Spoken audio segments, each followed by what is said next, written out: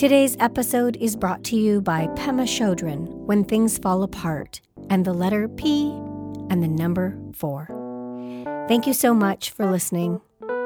Some days we don't have a podcast ready to go because things fell apart. So we want you to listen to something to keep you going, because this is what helps us keep going. Pema Chodron, When Things Fall Apart. Chapter 21, Reversing the Wheel of Samsara. Usually we feel that there's a large problem and we have to fix it. The instruction is to stop. Do something unfamiliar. Do anything besides rushing off in the same old direction, up to the same old tricks. Somehow we keep distancing ourselves from the Dharma. It's as if we regard it as a philosophy or a crash course in self-improvement. And no matter how often we are encouraged to make meditation and the teachings relevant to our emotional life, we continue to forget to apply it when we get stuck. When we are angry with someone or brokenhearted. When we want to get even or commit suicide.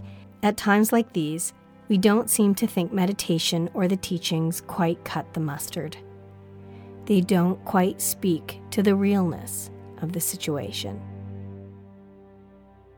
Many people say that meditation is not enough, that we need therapy and support groups to deal with our most stuck patterns. They feel strongly that the Dharma doesn't quite penetrate our confusion deeply enough. I often suggest therapy for a student. I see it as a specific skillful means that for some people is extremely helpful. For some of us, working closely with a non-judgmental therapist allows us to overcome our fears and finally develop loving kindness for ourselves.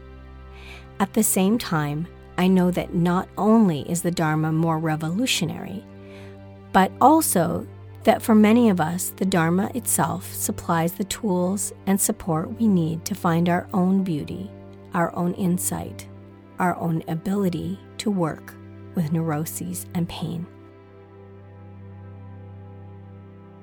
One of the tricks seems to be having enough faith in the Dharma to bring it right into our nightmares, not as an unusable theory that distances us from our major issues or something we're meant to measure up to, but as good food, no side effects medicine that is applicable always and everywhere. The key is changing our habits and, in particular, the habits of our mind. I remember the day I understood without question that we create our situation by how we use our mind, by how we keep patterning our responses to life in the same old, very dusty, utterly predictable way. A situation came up about money. We were running out of money. I began to get tense. I felt as if a huge weight were literally sitting on my head. I began to panic. I could not relax.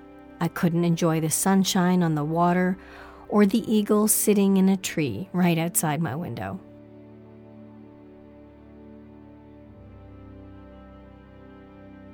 The whole thing was hauntingly familiar. Why I caught it this time more dramatically than ever before, I don't know. Probably it was a result of all the years of looking as honestly and uncritically as I could at my experience. Possibly it was also a result of all the meditation training I had done in seeing when I'd spin off and then just come back to the present. At any rate, that day I caught it. Right there in the middle of a very habitual state of mind, I saw what I was doing. I not only saw what I was doing, I also stopped. I stopped following through with my habitual pain to save the day. I decided not to run around trying to avert disaster. I let the thoughts that only I could rescue us come, and I let them go. I decided to see what would happen without my input, even if it meant that everything would fall apart. Sometimes you have to just let everything fall apart. Stopping my actions was the first step and the hardest one. Not saving the day was going against the grain of how I operated. I felt like there was a huge wheel that had colossal momentum for going in a habitual direction, and I was turning it around. That's what the Dharma is about. Turning all our habits around, reversing the process of how we make everything so solid, reversing the wheel of samsara. It starts with catching ourselves when we spin off in the same old ways. Usually we feel that there's a large problem and we have to fix it. The instruction is to stop. Do something unfamiliar. Do anything besides rushing off in the same old direction, up to the same old tricks. In the Buddhist teachings, there is a lot of instruction for turning reality around. One hears advice like meditate on whatever provokes resentment and lean into the sharp points.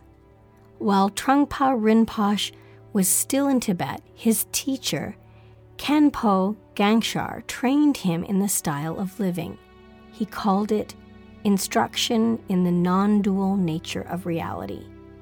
When we asked Rinpoche once what had happened to Khenpo Gangshar when they escaped from Tibet, he said he wasn't sure, but that he had heard when the rest of them were escaping to India, Khenpo Gangshar was walking toward China. This kind of instruction is something we can apply to our lives, and it can bring about revolutionary changes in how we perceive things.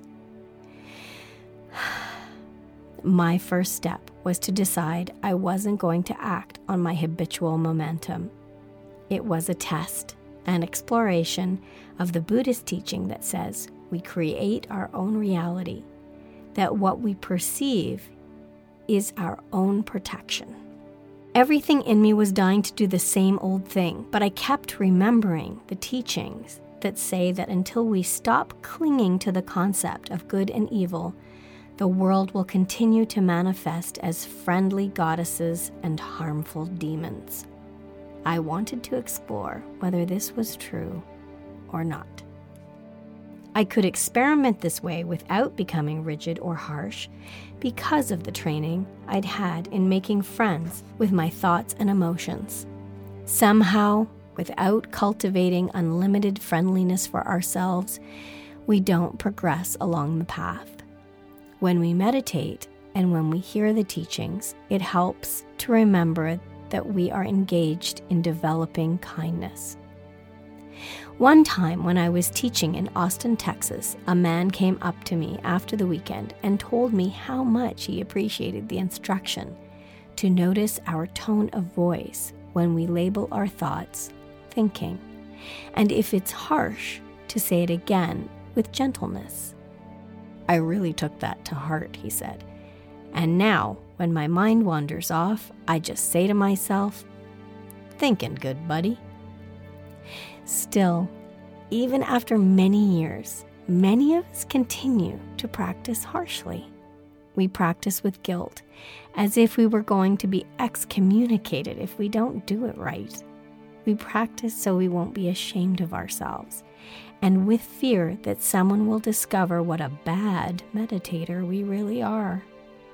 The old joke is that a Buddhist is someone who is either meditating or feeling guilty about not meditating. There's not much joy in that.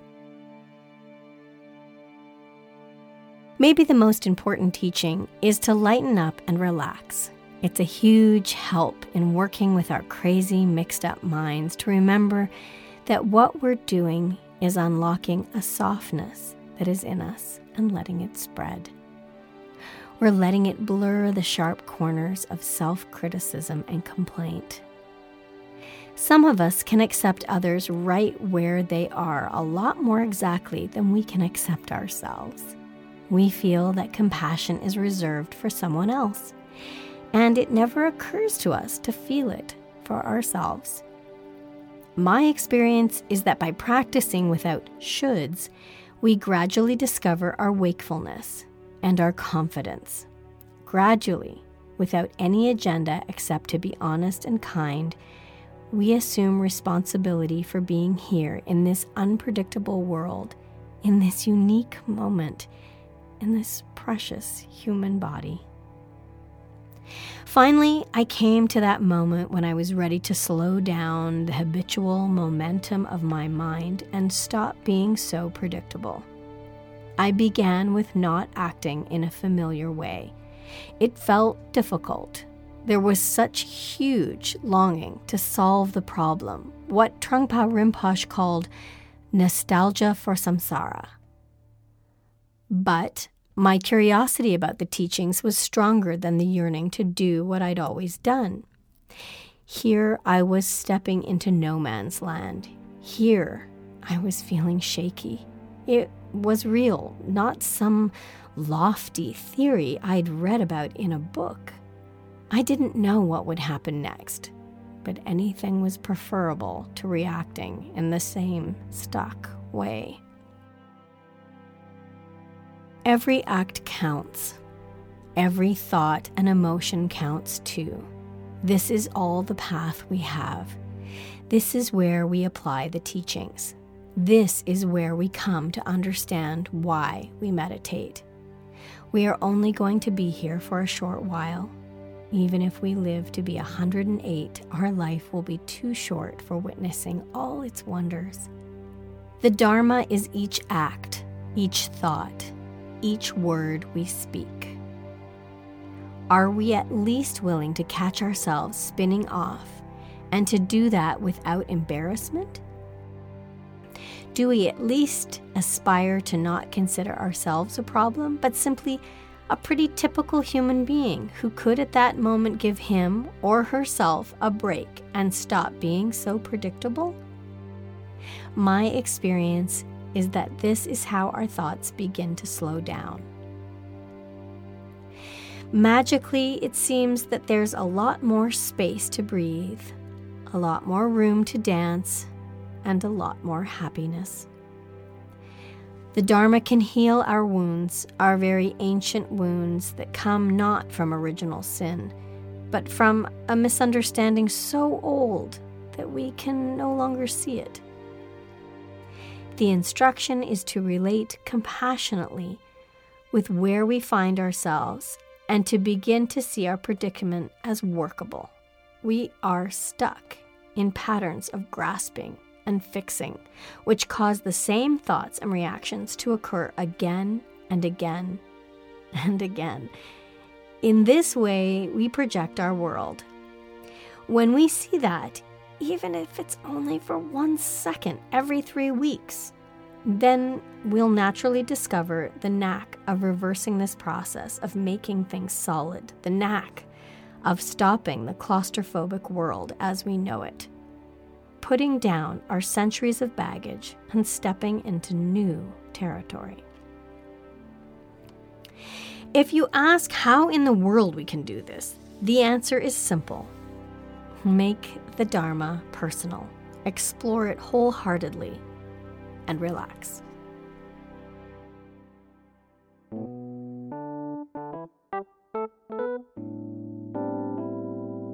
Pema Chodron, you're such a great turkey. I love you. Thank you for that lesson.